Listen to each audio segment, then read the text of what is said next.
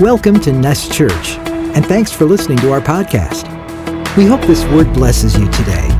For more information, visit nestchurch.com. We hope to see you soon.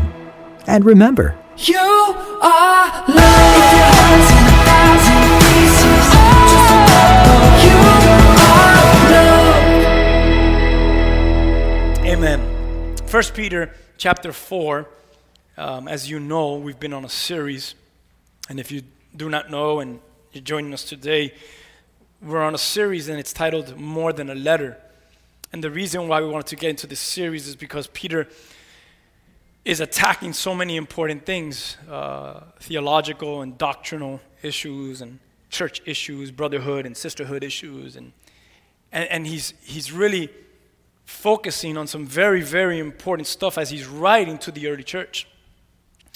And I love this letter. As I was reading it on my own time, I felt strongly to take time, as much time as we needed, and to share it here on Sundays and to go through these verses with you guys. And I know for me it's been a blessing to be jumping into 1 Peter, and I pray for you it has been as well. There's different ways of preaching the word, whether it's in an expository form or whether it's verse by verse, whether it's topical, and so on and so forth. I'll never stand up here and say one is the correct way above all, because Jesus used to love to tell stories, and then he would wrap it up. So you go tell Jesus that he preached wrong if you want. So what I'm trying to tell you is this form is a little bit different, but I'm having a blast in the Word of God. I hope you guys are too. Amen? In 1 Peter chapter 4, as we get into more than a letter, because that's what this is, more than a letter, it's truth to our very own souls, truth to our very own minds, truth for our spiritual walk. I wanted to title this, When You Live for God. And one of the things that struck me in this scripture, and as we read through this, is God's grace. We've all been touched by God's grace. How do I know we've all been touched by God's grace? Just because you woke up this morning, you've been touched by God's grace. Because of God's grace. Today, I was exercising, and as I was exercising, I start to play with my thoughts, and I said, Lord, not only do I do this for you, Lord, but I do this because of you. And those are two different statements. When we do something, when we serve the Lord, right, we serve for the Lord, but we also serve because of the Lord. We do things for the Lord, and we also do things because of the Lord. Why? Because if it wasn't for His grace, would I even be able to do what I'm doing? So because of the Lord is so important as well. Not just for the Lord, but because of the Lord. And think about where you're at today. Not for the Lord, but because of the Lord in your life. How many of you could give testimony and could share some stories of what God has done in your life, and that you could come up here and you could say, if it wasn't for the grace of God, I do not know where I would be today. How many of you? If we were honest, every single one of us would be like, me. If it wasn't for the grace of God. Now, what's so important about this grace? This is what's so important. Because every single one of us has been touched by the grace of God. Here's a very important word. If you're taking notes, which you should be, we say that every Sunday, write this down. If you've been touched by the grace of God, something very important is this. Ready? Now you are responsible for it, meaning you are stewards of the grace of God. Did you see that? I know that we don't want to be responsible for that stuff. Anything that God, I don't want to be responsible for that. Let God be responsible for God. It's almost like saying, right, the death of the cross. How many of you can thank Jesus for the death of the cross and the resurrection? Okay, let's not leave him on the cross. All right, that's fine. But how many of you now know that you're also what? Responsible for that. Do you like to hear that? It's not just like, don't take it lightly and be like, oh, he died on the cross because he loved me so much. And what are you doing? How are you a steward of it? How are you responsible? And I think that's what's important in today's text, that we are stewards of God's grace. You should write that down in your notes. We are stewards of God's grace. We are responsible for the grace that has been given to us. You may be sitting here like, what do you mean? God is fully responsible. He's the one that did it. If he didn't want to do it, he shouldn't have done it. Well, he did it. He gave you his grace. But now he requires on your end to live responsibly with the grace that has been given to you. So you can't just throw everything back on God. You know what I'm saying? Like when everything's going good, we wave the flag. God is good. But when the poop hits the fan, what do? We get mad at God and we question God. No, God remains good whether there's poop or no poop hitting fans. You see what I'm saying? We're responsible in our life. Like when God went to Eden and said, Adam, where are you? Right? And, he could have walked over there and be like, well, God, and he did. He tried it. He said, well, the woman you gave me. And the woman's like, well, the serpent you put it. Everyone's, all these. At the end of the day, what was God drawing man to? Be responsible. I gave you this beautiful garden. I gave you the beautiful trees. I gave you the beautiful water and the fruit. What have you done with it? You see what I'm saying? How many of you were begging for a marriage? And then you get divorced? Be responsible for it. How many of you wanted children? And then you go to bed saying, I can't stand my child? Okay, it's funny, but it's true. Be responsible for the things that have been given. Right? To whom much is given, be responsible. Be responsible. If we've encountered such a grace, the grace of God, then we must ask this question. How have we managed our lives from that point forward? If the grace of God has touched my life, how have I managed my life? Each one of us is to give an account for that. I know there is nothing in me that is not 100% sure of this. I am 100% sure that I will stand before the presence of my God one day. I will stand before the presence of Yahweh. And I will be held accountable for my own life. And then for other things as well. And I thought about that, and we should never take God's grace so lightly. And here's why: because we see it as a free gift that has been given to us, one that we'd all agree that none of us deserved. I don't, and hopefully you would say I don't deserve God's grace, but yet we come to grasp that it wasn't free at all. The grace of God, it took the crucified and the death of God's Son to grant us such a what? Undeserved privilege. That's what the grace of God is. Something that's been given to me that I definitely do not deserve. So when you have encountered this grace and truly encountered the grace of God, here is something that I want you to write down. When the grace of God has encountered you, or you've encountered it, vice versa, together, it's a relationship. Here it is. You no longer live. Did you hear me? You no longer live. You don't live. What I mean by that is you don't live just to live. Here's what I mean. You now live for God. You live for God. Remember I told you to look at someone and say, hey, you live for God. You live for God. And I want every single one of us here to know this, that we live for God. You live for God. Let's get into 1 Peter chapter 4. That's kind of like a little introduction there. But in verse 1, we're going to go ahead and start reading. And in verse 1, here's what it says. It says, so then, since Christ suffered physical pain, you must arm yourselves. Everyone say arm yourselves. I don't know how you guys feel about arms and arming yourself. But here's scripture. He says, arm yourselves. I know how I feel about it. I'm just asking, I don't know how you guys feel about it. But he says, arm yourselves. You must arm yourselves, but what am I going to arm myself with? What do you carry? Arm yourself. And this is what he says. You arm yourselves with the same attitude that he had. And be ready to suffer too. For if you have suffered physically for Christ, you have finished or you have ceased with sin. So the weaponry is different than the weaponry on earth. You see that, right? You caught that right off the bat? Verse 1, we'll get into that. Verse 2, you won't spend the rest of your lives chasing your own desires or your human passions. But you will be anxious to do the will of God. You have, verse 3, had enough in the past of the evil things. How many of you have had enough of the past? Okay. I just had enough of the past. You've had enough of the past of the evil things that godless people enjoy. You know, sometimes we come to Christ like, I'm just tired of the past. But many times, if you've ever been serving the Lord long enough, the same individuals that say, I'm just tired of the past, you'll notice that they start to pick up the same habits, and where do they go? They return to the same past in which God freed them from. It's the same heart that the children of Israel had in the wilderness when they started to complain and they said, what? Moses, it's better for us to be back in Egypt. And what? Be in bondage and slavery again? Yes, the wrong mentality, the wrong heart to have. Many believers go through that. They see they see the seas open up. They see miracles every day in their life. I mean, beautiful things that God has done. But something happens where they begin to open up their hearts again to the things of this world, to the father of lies. And what happens to them? They go back to their past.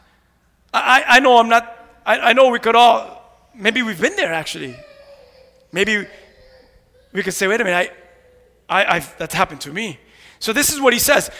Verse 3, you've had enough of the past, of the evil things that godless people enjoy. Look what is it that godless people enjoy? Immorality and lust. They're feasting and drunkenness and wild parties. And wild parties there, in this translation, it's keeping it very clean. And they're terrible worship of idols. This is what people without the Lord, how they're enjoying their lives. They're just letting their lives waste. They're living for their flesh to fill their sinful habits. You read verses 1, 2, and 3, reading these verses, it's obvious that Peter is writing to believers. This would not be a letter like, to the unbeliever, I write you this. Like, it's obvious that it's people that have already come to trust the Lord and know God and are saved. Those who have been touched and transformed, as we said, by the grace of God. Think about that. Writing a letter like this would not make sense to an unbeliever. Why do I say that? Let's go back to verse 3. Think about this for a moment. Can you imagine opening up this scroll, opening up this letter, and this is what you read? You've had enough in your past evil things that the godless people do, that enjoy their immorality and lust, their feasting, their drunkenness, their wild parties, their terrible worship of idols. So the recipients of this letter are those that are what? Have been transformed. There's something in you that woke up this morning and decided to what? I'm going to go to church. That's a good thing. You decided to get around people of faith. You decided to worship together, to sit and get under the Word of God together. I'm sorry to tell you this, but God is working in your life, whether it's your first time hearing, listening, watching, or your first time sitting here, whatever it is, the reality is God's doing something. What's happening? The grace of God is working in your life. Every single one of you. I believe that 100%. So as we open this, as recipients of this letter, we understand this because there's something in us, maybe it's all of us that like, yes, I don't want this lifestyle anymore. Because for most of us, verse 3, we basked under this lifestyle, and what did it do? It produced nothing good. How many of you lived a lifestyle of verse 3, and all it did was bring you, it was fun, you had a great time, you enjoyed it. My God, do you have stories to tell? But how many of you can say it's brought more problems than it did bring good problems? It's brought more, it's made it worse. And that's what I'm trying to tell you with verse 3. Who wants to go back to this lifestyle? Some of us are what? Are tickling. Are flirting with it. Be careful. It's not a respecter of persons. It's going to swallow you whole.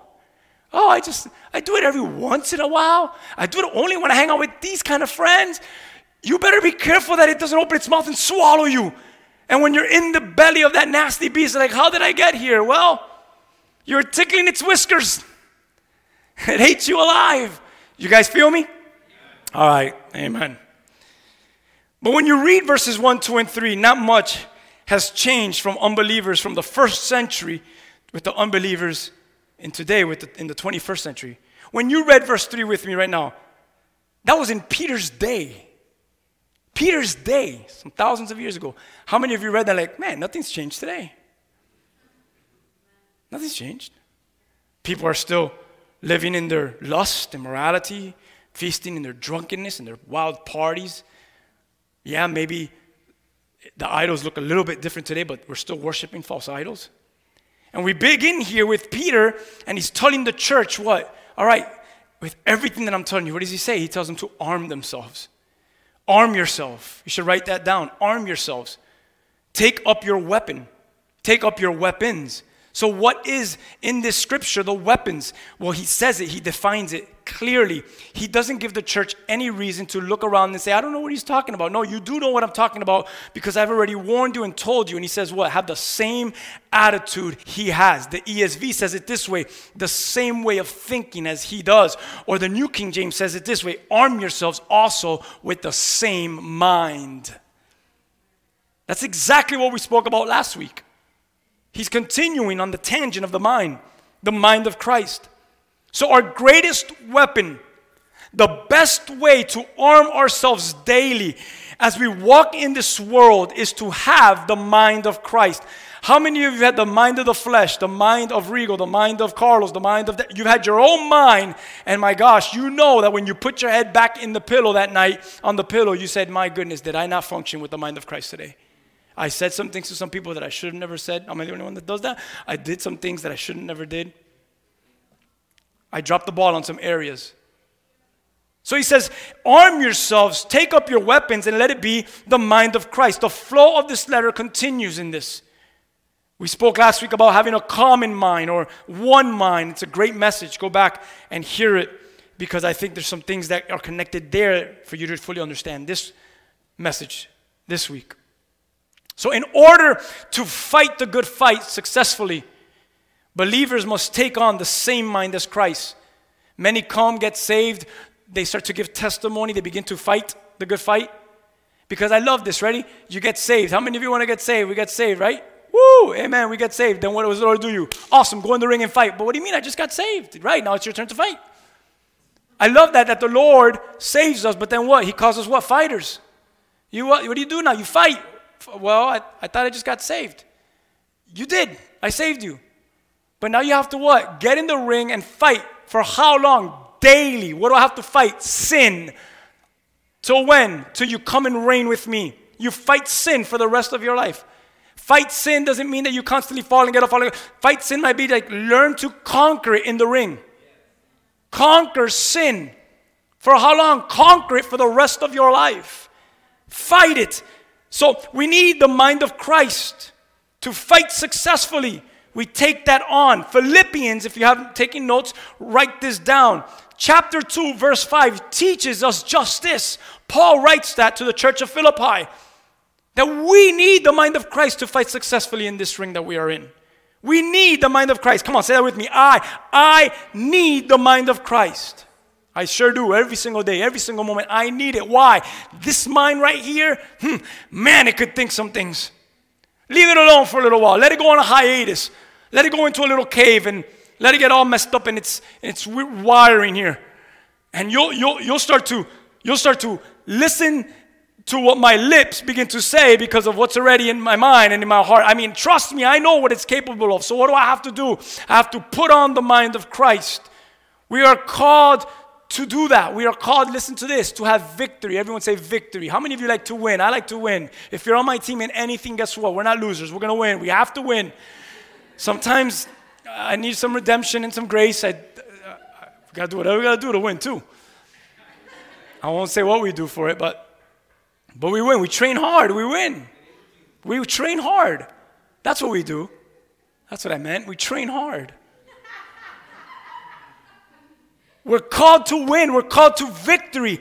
And specifically, what are we called to victory in? I don't know if I said that right, but we're called to have victory over, there you go, over sin. Have victory over sin. In the constant battle that we face, we know that victory doesn't always come easily. How many of you are in the battle and you're in the ring, you're like, my God, I don't understand why you Christians all complain. Life is easy.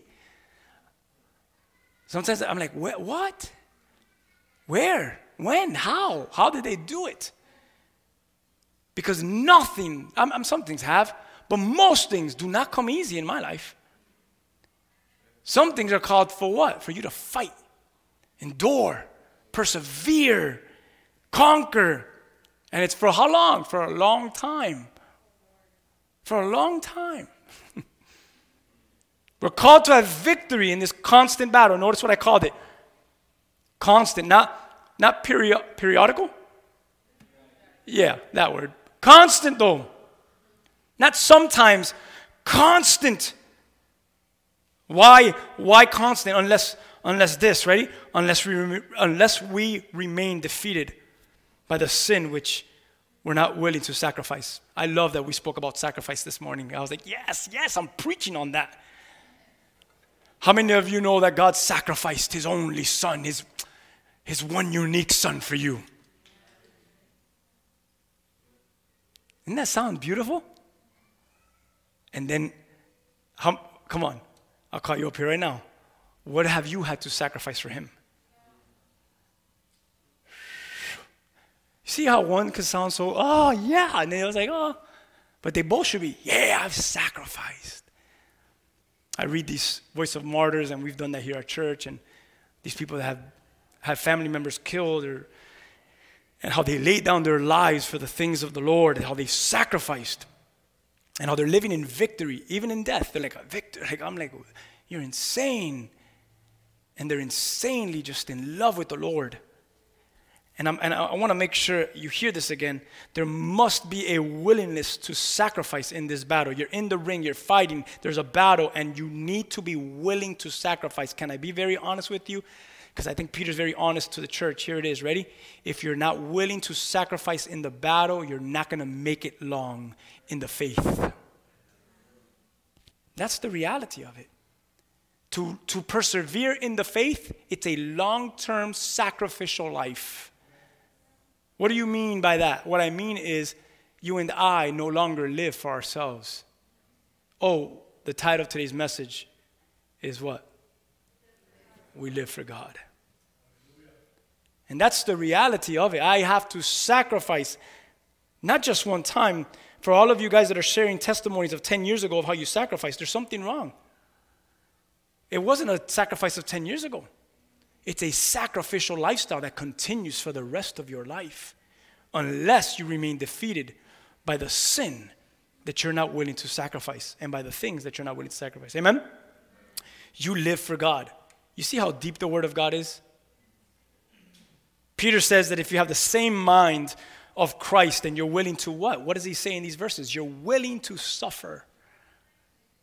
Can you imagine if I would have started today's message with, hey, we're going to start today's message, open up to 1 Peter chapter 4. Before I start anything, I want to ask all of you one question. Ready? How many of you come up here to the front if you're willing to suffer today? You're like, that's not why I came to church. I came because I heard you're selling burgers. I came because the AC is cold and it's hot outside. I mean, that's how the early church was. Like, shh, they're right around the corner. Like, they would get together in places all over the world. When they get together, they give what? They tell stories of what? Of how their house got ransacked and people were taken and beaten and killed and how yet they're still holding the faith. And I mean, crazy stories. I know. We're blessed to live here. Jesus says in Matthew chapter 5, verse 29 and 30, because as Peter is telling us to have the same mind of Christ, that we need to be willing to suffer. And in suffering, as I'm suffering, I'm willing to suffer. Please listen to this. Now this means that I'm suffering for Him. I'm suffering for Him. And because of that, now I'm conquering. This is only in the faith, man. Only in the things of God. In my suffering, I also find what? Conquering. In suffering, there is conquering. And what am I conquering? Daily, I'm conquering sin. Watch how, you think Peter is speaking rough? Well, watch how his leader speaks. Watch how his master speaks. Watch how his teacher speaks. Ready? Matthew chapter 5, 29, 30. Tell me if you like these verses. And then then I'll ask you a question. Who do you think said it? All right, ready? Here we go. If your right eye causes you to sin, gouge it out and throw it away. I know it's not funny, but it is. For it is better that you lose one of the parts of your body than your whole body to be thrown into hell. And if your right hand causes you to sin, cut it off, throw it away. For it is better that you lose one of the parts of your body than for your whole body to go into hell. All right, who do you guys think said that? Yeah, this is Jesus. So Peter lightened it up a little bit. Peter's like, I remember one day Jesus told me this. Like, let me tell you what. So this is very important because Jesus is not necessarily saying, hey, seriously, like, grab the pick, stick it in your eye, and pop it out. He's not necessarily telling you all today to go home and rip your eyes off and go home and saw off your arms, your hand. That's not what Jesus is telling you. I hope you're getting the heart of the message of Jesus. He's using these forms to tell you that what? He's taking the sacrifice very serious. That if you're willing to serve me and there's things in your life that are causing you to what? Not serve me well, to not what? Fully live in obedience in me, then it's what? Then it's worth it being cut off from your life so that what? That your whole body then does not suffer in hell. It's better that you what? Go to heaven, man, with parts missing than go to hell with your full body intact. You better learn to what? To live sacrificing the things in your life that are what? That are drawing you away from God. Come on. You should be excited for that because you've all made those choices in your life. Every single one of you is what? Is living in a sacrifice. You wish you could do certain things. Come on, be honest, you're in church. But you don't. Why? Because you love God. Am I the only one that's fronting? Man, because there are some things that I'm sure I would enjoy. Do we have to say it like that so that we could all get it? Because I would enjoy some things, but because God loves me and I love Him, I choose to live in obedience rather in disobedience, to fulfill my flesh than to live what? Honoring the glory of God. You see what He's calling you into? You're in a ring and you're doing what? You're fighting, and when you go to fight, when you fight, then what do you notice? Sometimes the person you're punching and throwing blows at, your opponent who's running towards you, it's not even this red pitchfork, curly tail, dragon breathing being. When you look at him, it's you, and you're fighting against yourself. And you're like, God's like, get in the ring and fight. Fight who? Fight yourself. How often daily you fight yourself? And you conquer your flesh. You conquer those things that continue to bring you down. I know someone in here, God, you needed this word for today. You thought I was going to tell you to go fight someone else, huh? Yes, I love this church. I'm going to fight today. And I just bursted your bubble by saying you're going to fight yourself. A piñazo, like to yourself. Baga. You're going to come to church, eyes missing, beat up, busted lips. Like, what'd you do? I took your word literally. Fight. So good, Lord. So this is speaking of the spiritual state of the victorious sufferer.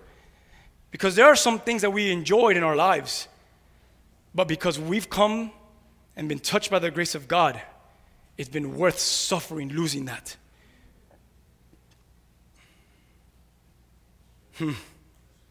It's been worth the suffering for losing that. Man, do I wish I could go back and do that just one more time, but it's worth suffering for Christ.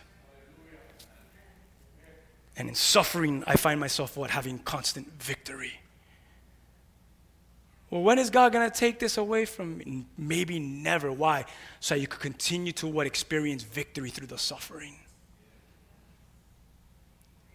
The Word of God is beautiful. The victorious suffer. We carry the promise of triumph that we have effectively broken from a life that is dominated by sin. Did you live a life that was dominated by sin? But now you live what? Broken from that. Please listen to what I'm about to tell you. It does not mean that you no longer commit or that there is absolutely no sin in your life, because then you're saying that you are 100% sinless, and that means that you are what? You're 100% what? Righteous, and you're fully without sin, and you're pretty much Jesus Christ. But what I mean by this is totally different. It's that your old life, you're no longer what? Dominated by the power of sin. That has been terminated. See that?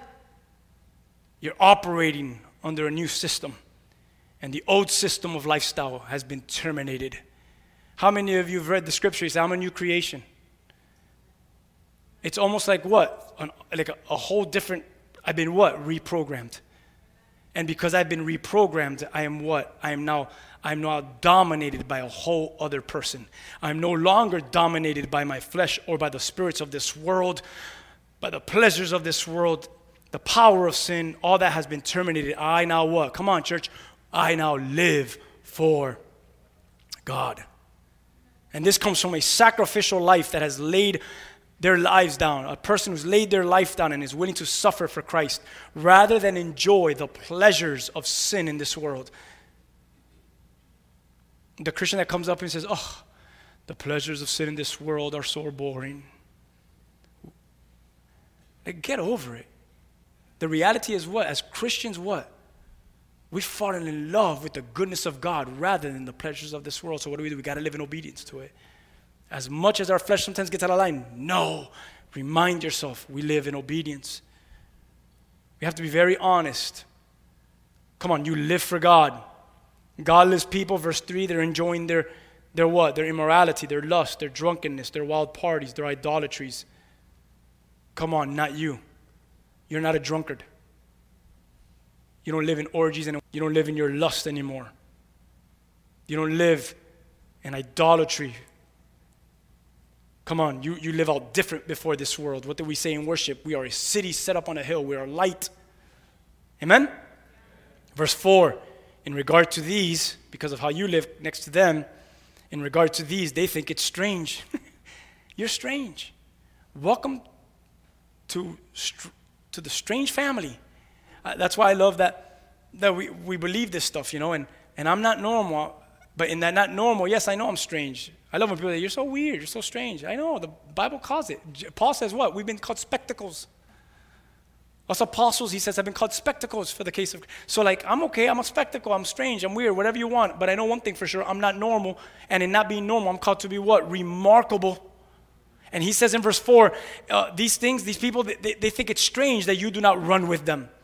How many of the people you used to run with? They just think it's strange now because you don't run with them.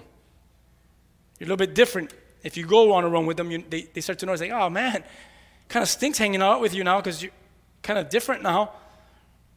It's strange that you don't run with them in the same flood. Look what he says of dissipation, speaking now evil of you even. Another translation says, they are surprised that you don't plunge with them into the same flood of wild living, and they slander you. Such good reminders that while others who are not in Christ may live wild, out of order, what do? We live in order to please God, in the order of God. When we don't participate in the sin around us, what happens, sometimes what happens is we begin to convict those who practice these things. So when someone makes fun of you, when it's a family member, someone you love, someone that was close to you, your best friend now begins to what? Isolate themselves a little bit from you. I am sure we've all been there. I'm telling you today, what's happening is your life of godliness is probably convicting them for practicing in their sin. And that's what happens to the believer, and that's what Peter is telling the church. And they don't like that. Because they don't like that often, it leads them to speak evil of you, like if you're the evil one. Have you noticed in this world that we're living in now? It's getting there very close. Us Christians, we're going to be called the evil ones. We're bigots. We don't understand. The Christians will be the bad guys very soon. Very soon, because why? We're not going to follow the pattern of this world. And there's going to be moments, man, where some churches are going to have to sacrifice some things. We're going to have to sacrifice some things. Mark my words. We'll go back and rewind this tape. We're going to have to sacrifice some things. What? To please God rather than what? Than to fall into the order of this world.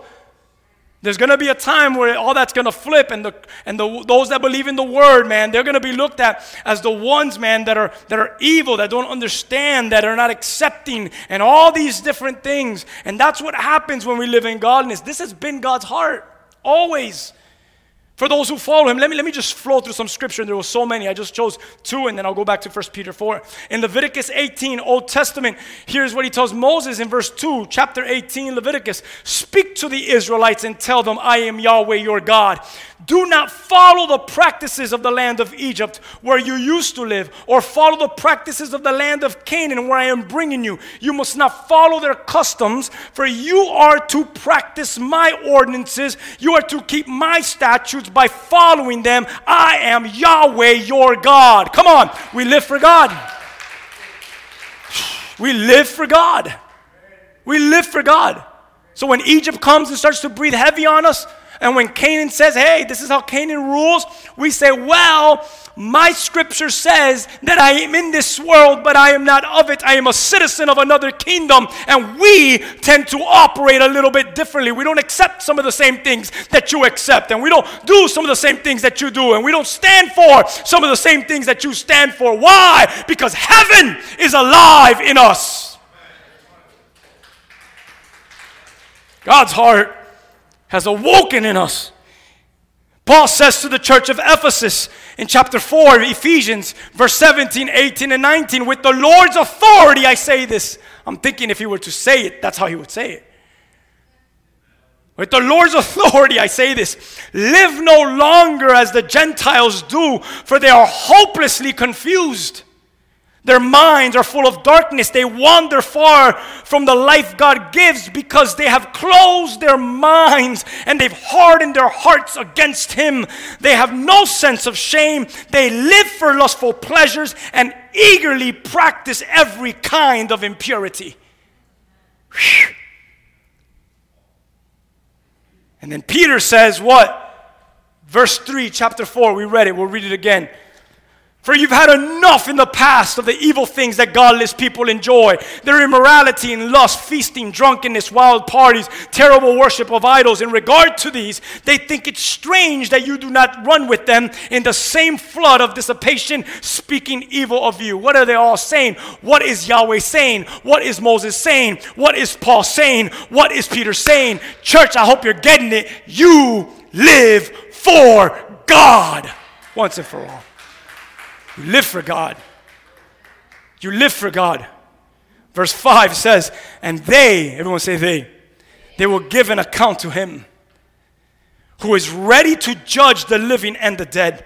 Verse 6, for this reason the gospel was preached also to those who are dead, that they might be judged according to men in the flesh, but live according to God in the spirit. But I want you to see this. As we said, we live for God. And Peter points, wait a minute, I get that you're not fitting in this world. They will give an account.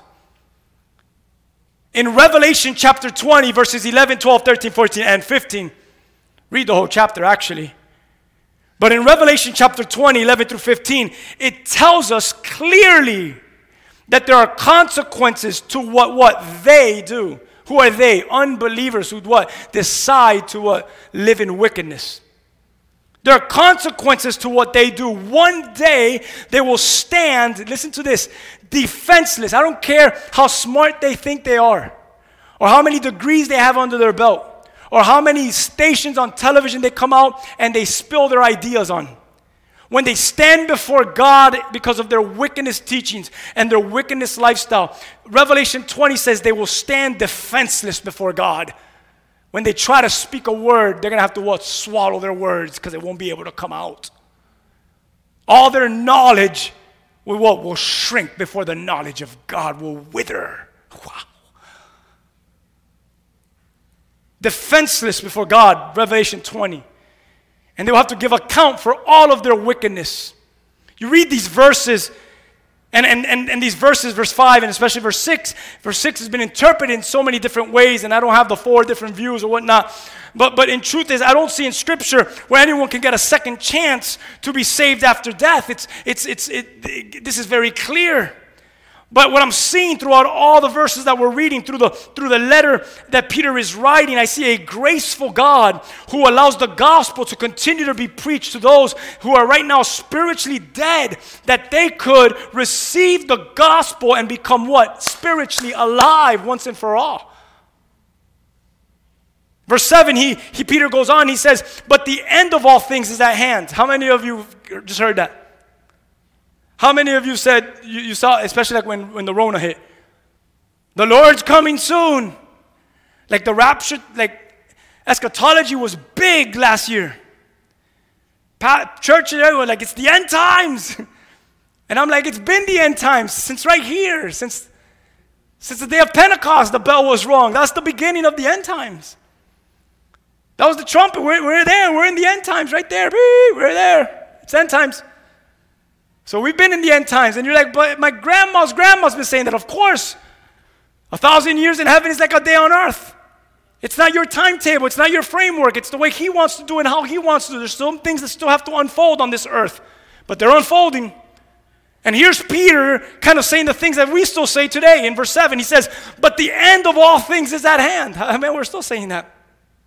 But still saying that does not mean that it's not true. Still saying it what? It's confirming that it's what? 100% still accurate. Wait a minute, you mean to tell me that you're still repeating the same things Peter says? Yeah, and if I live to be 100 years old, I'm going to continue to say what? The end of all things is at hand. Therefore, what? Because the end of all things is at hand, church, please listen to this. Be serious. Everyone say serious. Yes, in what? Not like in life, like, oh, I'm just serious, I'm a Christian. No, have a good time, smile, let people like you. Goodness. But be serious about the things of God. Be serious about, let's see what he says. Be serious and watchful in your prayers. Why would Peter, have you noticed that we don't get off prayer? Why would he write to the church continuously about prayer? Because he knew that the church was going to what? Lack in prayer. And here we are, 2021, correct? 2021. And what is one of the greatest things that we are still struggling with, church? Be honest. It's your prayer life. It's prayer, and he says, be watchful and serious about it. The end of all things at hand. If we really believe that we live in the last days, it is all more what? Important, appropriate to say that we give ourselves specifically, especially to what? Prayer. If we're living the last days, pray more. Be serious and watchful in your prayers. Peter is urging the church to be serious in this. Be serious in your prayers. We must give ourselves over to serious prayer as we see the weight of eternity rushing towards us, coming towards us. We dare never to take the need of prayer lightly and say, oh, prayer, I'll just do that when I... No, pray and pray often and pray heavily. Pray, teach people to pray. Pray all the time. Pray, watchful in your prayers. Give yourself over to watchful prayer. I hope you're taking notes. Primarily just having your hearts, your minds watching and ready specifically for the return of Jesus Christ. And this also means watching ourselves and watching this world, measuring our readiness for Jesus' coming. Come on, everyone, grab the word that you have in front of you. Maybe it's a device. Maybe it's pages. The greatest thing that you could do is take out this ruler, take out this measuring, and just measure yourself before the mirror. Watch yourself and measure yourself and say, am I ready? Am I living in readiness for the return of Jesus Christ? Or are we still dealing with petty, immature nonsense that has nothing to do with readying ourselves for the coming of the Lord? Come on. This is beautiful what Peter is writing to the church. It's so powerful. In verse 8 and 9, he says, above all things, we're going to wrap it up soon, give me a moment. Above all things, look what he says. Come on, have fervent love for one another, for love covers a multitude of sins. You know what Peter is doing? He's quoting Old Testament. Specifically, he's quoting Proverbs chapter 10, verse 12. And then he says in verse 9, be hospitable to one another without what? Grumbling. Oh, God, I should have never invited them. I should have never treated them good. I really can't stand this person, but I want to hang out with them because that's what I have to do. No! You're not having a hospitable heart. You're what? You're serving them, but you're still serving them with a bad heart. You might as well not serve them today. Because what? Your service was wasted. How many of you come to church? Oh, God, I'm on the schedule today. You know, you have to teach kids. It's your day to teach kids. Oh, God, they always put me twice a month and I can't leave. I said, well, don't serve that day. Why? Because you're already coming grumbling. Please don't serve my son or my daughter because you're going to look at them and he's going to say something because my son will. And you're not going to treat him with the love of Christ. Like, come on, don't grumble. I got to worship today. I haven't led for 15 times. Well, I'll come every Sunday and I'm going to serve every Sunday and I'm going to preach every Sunday and I'll have a word every single Sunday. And I'm not going to come up here grumbling, oh, God, I have to preach. No, I'm going to preach today and I'm going to serve God well and I'm going to serve you well. I'll go out there right now and tell you to come over here and share testimony. I'll go cook you burgers. That's the attitude we have. Come on, church. We're hospitable with one another without grumbling. Proverbs 10:12, as Peter was quoting that, here's what it says. Hatred stirs up strife, but love covers offenses. Not just offenses, but all offenses. What we need more of is love. We need more love. Not the love of this world, the love of God. Why? Because my goodness, do you need to what? Cover all offenses. The multitudes of sin, hatred just stirs up strife. Amen? Come on, without grumbling. Serve God. Serve Him well. Serve each other well. Fervent love for one another. Some of you guys can't even stand each other. I know it. I know it. Why? Because I've been in the church long enough to know that I walk in and something like, they took my seat. And they know I don't like that. Like, man, love each other well. Get over it. Love one another. Fervent love for each other. Get over the babiness. Amen. Jesus is coming, and you're going to reign in heaven, and you're not going to go with that little attitude into heaven. Come on, soldiers, warriors, mighty men and women of God in the age that we're called to live in. I love how the New King James, the commentary puts it. Peter is not suggesting that one Christian's love atones for another Christian's sins, because that's an whole other topic. But rather, by introducing this proverb in chapter 10, verse 12 of Proverbs, he is reminding us that love does not stir up sins. Doesn't make it worse. Hey, what you did was still wrong, but I'm not going to come as a believer and what? Stir up the sin. That is what? You're just as wrong as they are now. And that's what Peter is saying. You're what? You're greater. You're what? Be the better person. What? Be mature about it. Oh, well, that person did that, so I'm going to stir up the sin. No, fool, get back in place and be a better person. I'm speaking to myself, amen? I'm speaking to myself. He is reminding us of that. We can demonstrate our love for our fellow believers by truly forgiving them.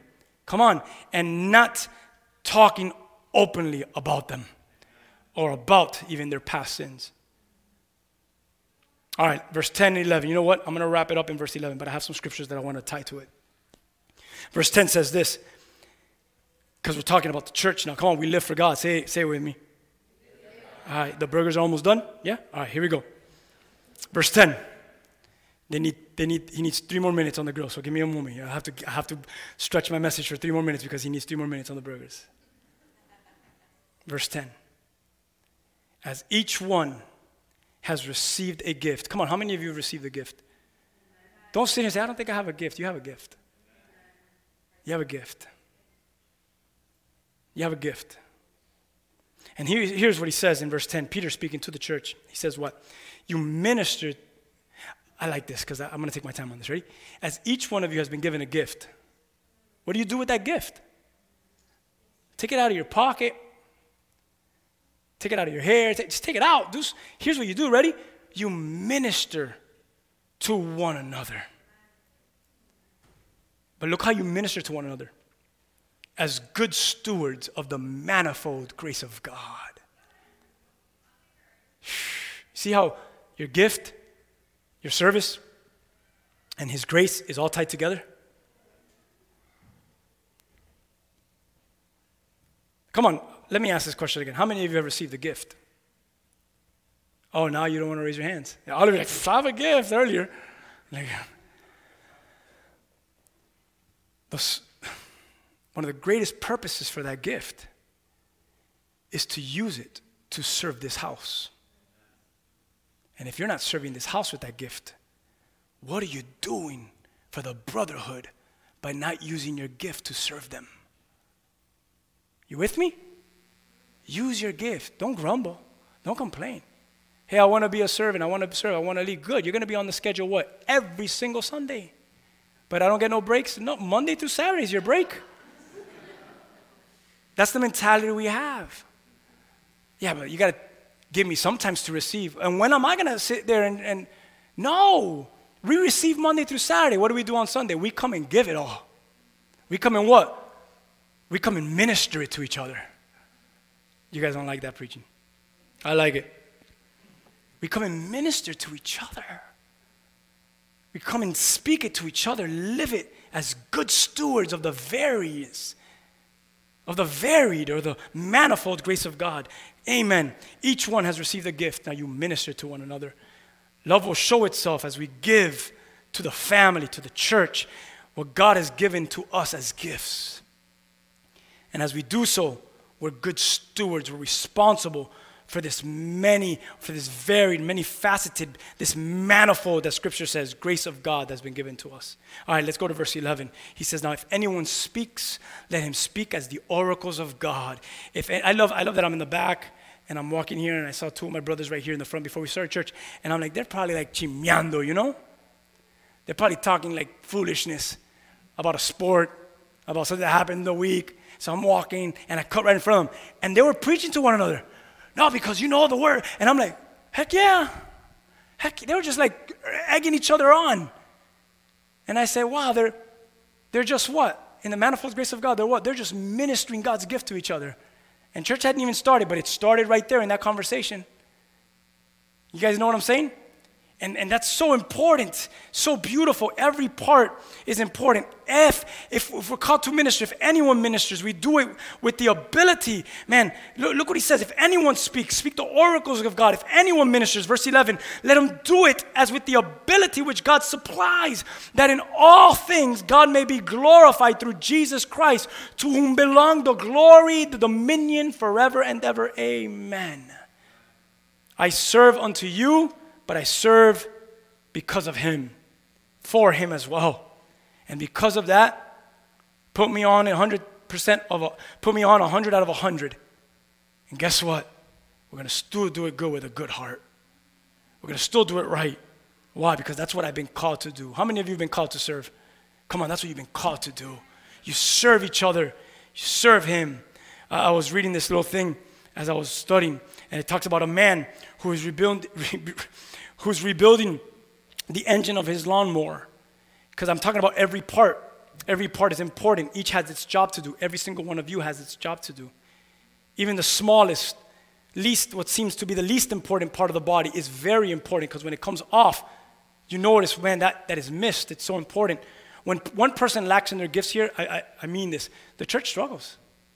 And it could be you might think it's the most foolish gift, but they're not doing it. So guess what? We're not as good as we could be. Why? Because they decided, today, I'm not going. Today, you know what? I've had enough. I'm not going to serve. Or you know what? Today, I'm just not doing good. Whatever it is. And the whole body gets affected. You ever been there? That's the beauty of us. What does that mean? We all need each other. The hand, the foot, the toe. Every single one of us needs each other in the body. I think that's beautiful. He talks about a man who was rebuilding the engine of his lawnmower, and when he finished, he had this one little small part left, and he couldn't remember where it went. He was looking all over, looking at the instruction guide, and he couldn't figure out where it went. So he started the engine, and it ran great, and he figured that part was useless. I've done that so many times because I'm not good at building stuff. Until he tried to stop the lawnmower, and then he noticed, oh my goodness, it does not stop. So what's so important is that one little piece. He needed it for the end. So even the smallest, seemingly least important part of the body is important. As we end, I'm going to ask you to stand. I'm going to read 3 scriptures with you. And as we stand, I'm telling you that we live for God. And you serve and you minister to one another. Can you say that with me? I minister to one another. It's not just for God, but it's for each other, in which God then is glorified.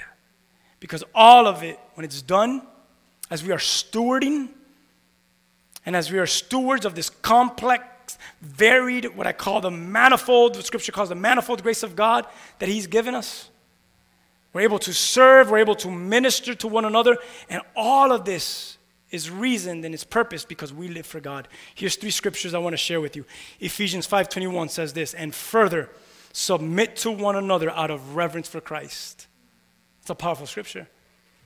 One translation says it this way, submit to one another for the fear of Christ. You're called to what? It's for each other.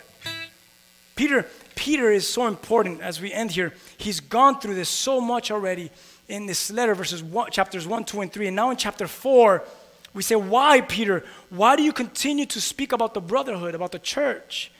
And the only way I could answer this as I'm studying 1 Peter with you, it's because it happened in his day, and he knew that as long as the church continues to live on, they're going to what?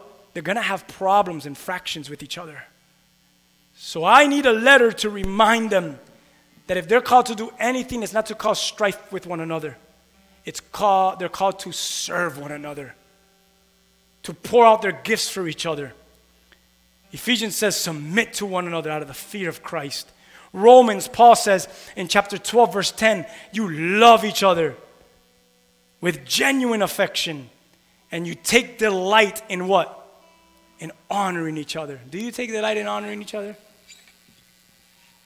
You love each other with genuine affection. Come on. 1 Thessalonians chapter 5, verse 11, and I end. He says, therefore, encourage one another. We've read the scripture already throughout this series. And build one another. Well, you know what? God needs to build you. No. Build one another up. Encourage one another. Come on, church. You live for God. Amen? I want you right there where you're at, just to meditate there and meditate there in your heart. I want you to really be honest with yourself. And I want you to really examine yourself. Come on, you live for God, and you've been touched by the grace of God, and because of that grace now, you live for the honor and for the obedience unto the Lord and for the honor unto God. And not only that, but now you live for each other. Because of the grace of God, you're able to minister, to serve, to hold each other up. Because of the grace of God, I live for God in my own private life, in my own personal walk, but I also live for God alongside you. As I serve Him and as I also serve you. Come on. Because of the grace of God, that's it. And maybe you're there and you're examining your heart, and you have to answer some of these things today. You need to be real with yourself today. Be very honest between you and God. Come on, what's the work? What's the sacrifice that needs to happen that's going to hurt, but it's worth it? Come on, what's the ring and the fight that you need to start fighting? And I'm here to tell you that it might not be just for a moment. It might be for the rest of your life. But if it's in obedience to the Lord, it's worth it. Get in the ring and fight. His grace is sufficient for you. Come on, how many of you need to just serve one another, serve better? You have a gift, you could even give it to each other here amongst the family. Come on, you're going to get over yourself and over your ego and over your own pride maybe, over someone else's ego, over someone else's pride maybe, over someone else's sin, over someone else's maybe wrongdoing. It doesn't have to always be you, but you still do it because you know you're called to serve each other because of His grace. Come on, you live for God. And in living for God, you also live for each other. Come on, examine your heart and really see where you're at. And make key decisions. Be responsible right now for your life. Stand before the Word of God and answer to it. Be held accountable to the Word of God. And answer to that word that we just shared today. What are you responsible for? What do you have to answer to? Thank you, Lord, for this reminder.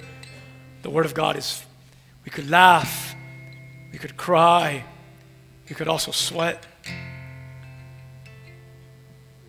Because, Lord, your Word does that. It doesn't just make us always feel good. Sometimes your Word really challenges us and really confronts us. It may make us feel bad, but it's always for our good. And we thank you because we don't have to hold back ever in this place, in our nest. We don't ever have to hold back of your word.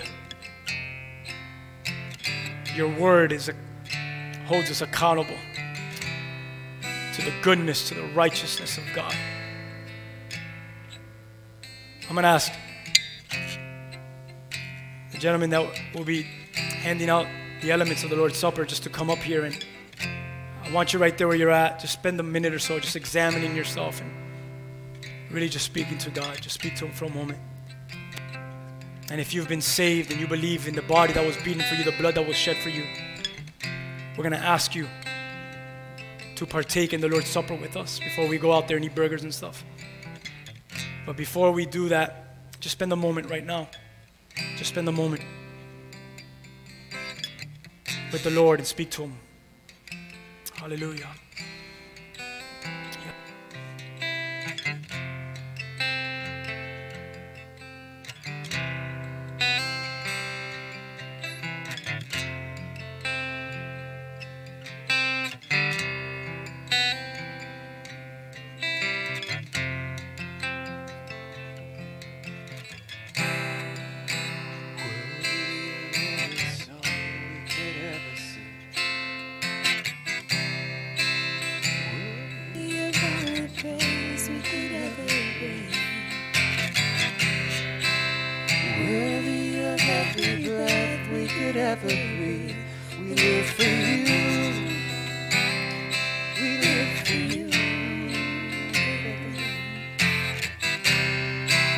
Jesus, the name above every other name. Jesus, the only one that could ever save. Worthy of every breath we could ever breathe. We live for you. We live for you. Holy and holy, there is no one like you. There is none beside you. Open up my eyes in wonder and show me who you are and fill me with your heart and lead me in your love to those around me.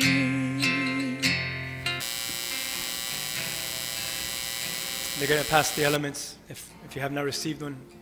Everyone has received. If not, they'll pass them around. Go ahead and rip the first little layer off. And I know it's just a little wafer, I don't even know what you call this thing. Some sort of, I'm scared to call it a cracker. But there's a scripture, there's a few scriptures, but Jesus one day is eating with his disciples. And we know that he takes some bread and he begins to bless it. And he breaks the bread into pieces. And as he breaks it into pieces, he passes it on to the disciples. And he says something to them very important. He says, "Take this and eat, for this is my body." This is symbolic. And today this represents what Jesus did on that day, which is to take the body of Christ that will be given to us. Come on, because of this, man, we live for him. Today, Lord, we thank you because of the body that was sacrificed, the Lamb of God, the atonement, the substitute. You took on the cross that we should have taken, the shame that we should have taken. And you suffered because of your love for every single one of us. And because of that, Lord, we're willing to suffer because of the love that we have for you, as we just learned in today's text. So, Lord, I thank you for your body. I thank you for giving of yourself, Jesus, so that I could have new life, so that I could be drawn to the Father again. I thank you, Father, because I was an enemy. I was alienated and I was far, living in my wild parties, in my sick wickedness. But because you gave your Son, I now too have become a son of God. And I could now look at you and cry out to you and say, Abba, Father. Thank you, Father, for giving Jesus, so in that way you could receive us as well. So church, take, as this represents the body of Christ.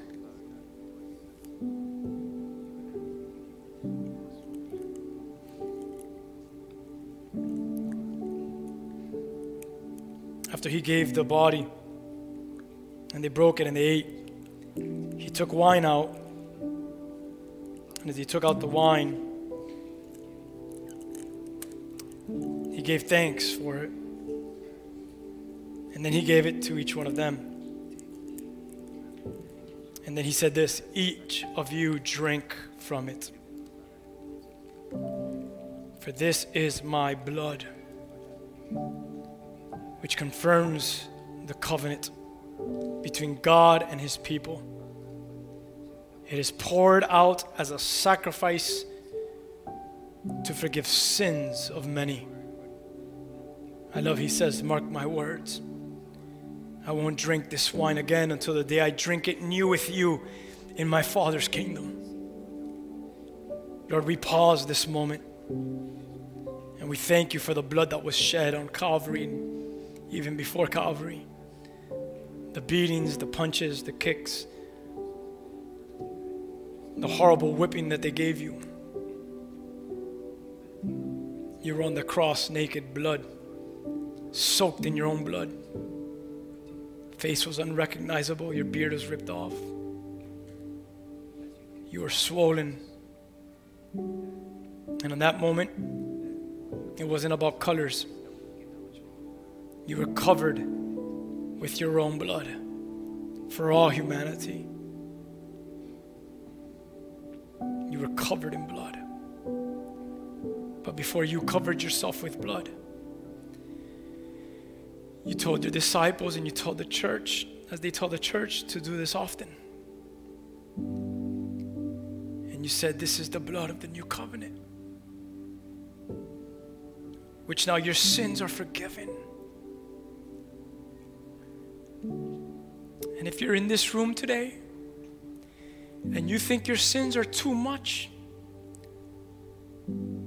this is what this is about. It's a reminder to you, to tell you your sins are not too much, that my blood cannot cover it, that my blood cannot forgive.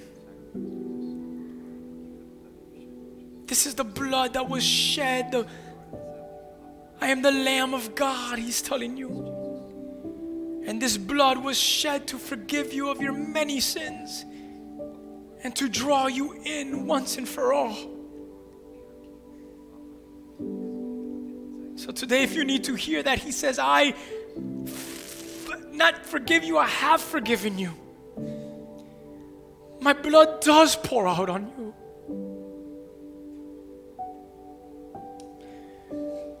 Oh, Holy Spirit, fill this place.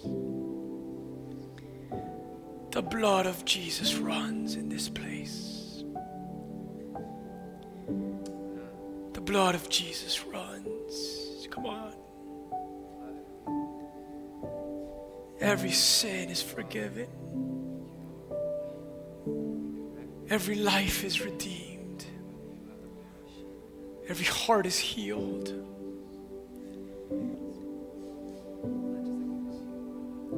I can't imagine what you looked like on that cross, hanging naked, bloody, wounded, hurt.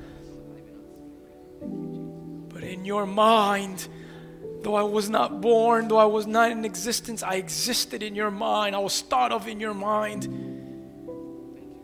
And you said, for the love I have for you, because one day you'll come to this earth and you'll know what I've done for you. I thank you. And the disciples would take the cup that was passed to them, and they drank this wine as it was symbolic for the blood of Christ, which now brings us into covenant again with God. And that the promises of God for this day and forevermore are yes and amen for me because of his precious blood. Come on, family. Receive that which represents his blood today.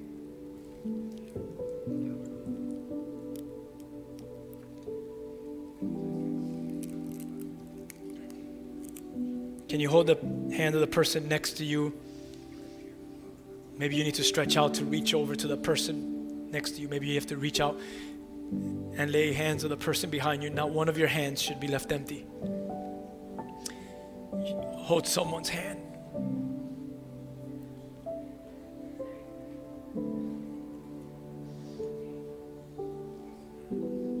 So beautiful.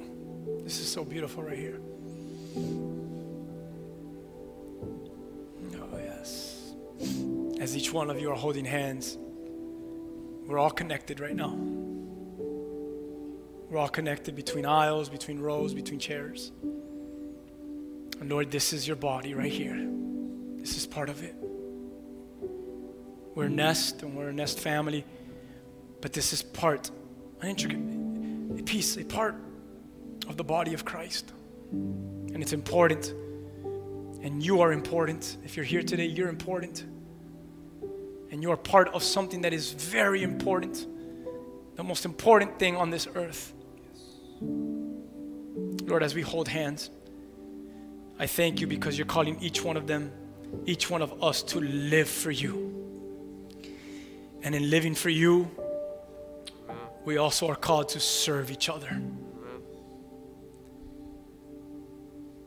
I pray, Lord God, that you would do that miracle in every single one of them.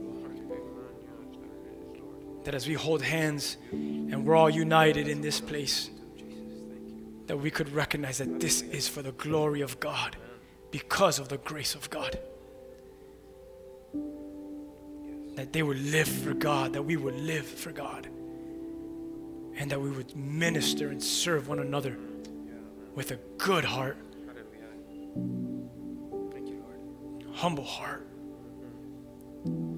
Thank you for this family. Maybe there was something in today's service that I would have enjoyed it to be a little bit different. Maybe if I could change some things, I would have changed some things today. Oh, maybe I'm not happy with the way everything went today in today's Nest service, Nest gathering. But today, Lord God, I happily will say there is no other place I would rather be than right here, right now, with these people. Yeah. Yeah. Regardless of everything else. And I thank you for this family. Yes. And make it just that, make it more that. Yes. Well, how do I become family with others? Maybe it starts with just minister. Minister to one another. Love one another. And let the family become richer. Come on, you live for God. Lord, we thank you for such a beautiful Sunday. We pray that you would bless us richly, and I mean financially, richly for VBS. And that we would, through these burgers, chips, and sodas, collect so much funds today that our kids would be so blessed in a couple weeks for VBS. That would be the greatest, Lord, that would be the greatest $50 burger we've ever had.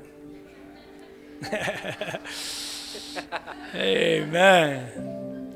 Just joking, Lord, but whatever we can, that we would do it for the kids, Lord. Lord, we love you, Lord. You're so good. So good.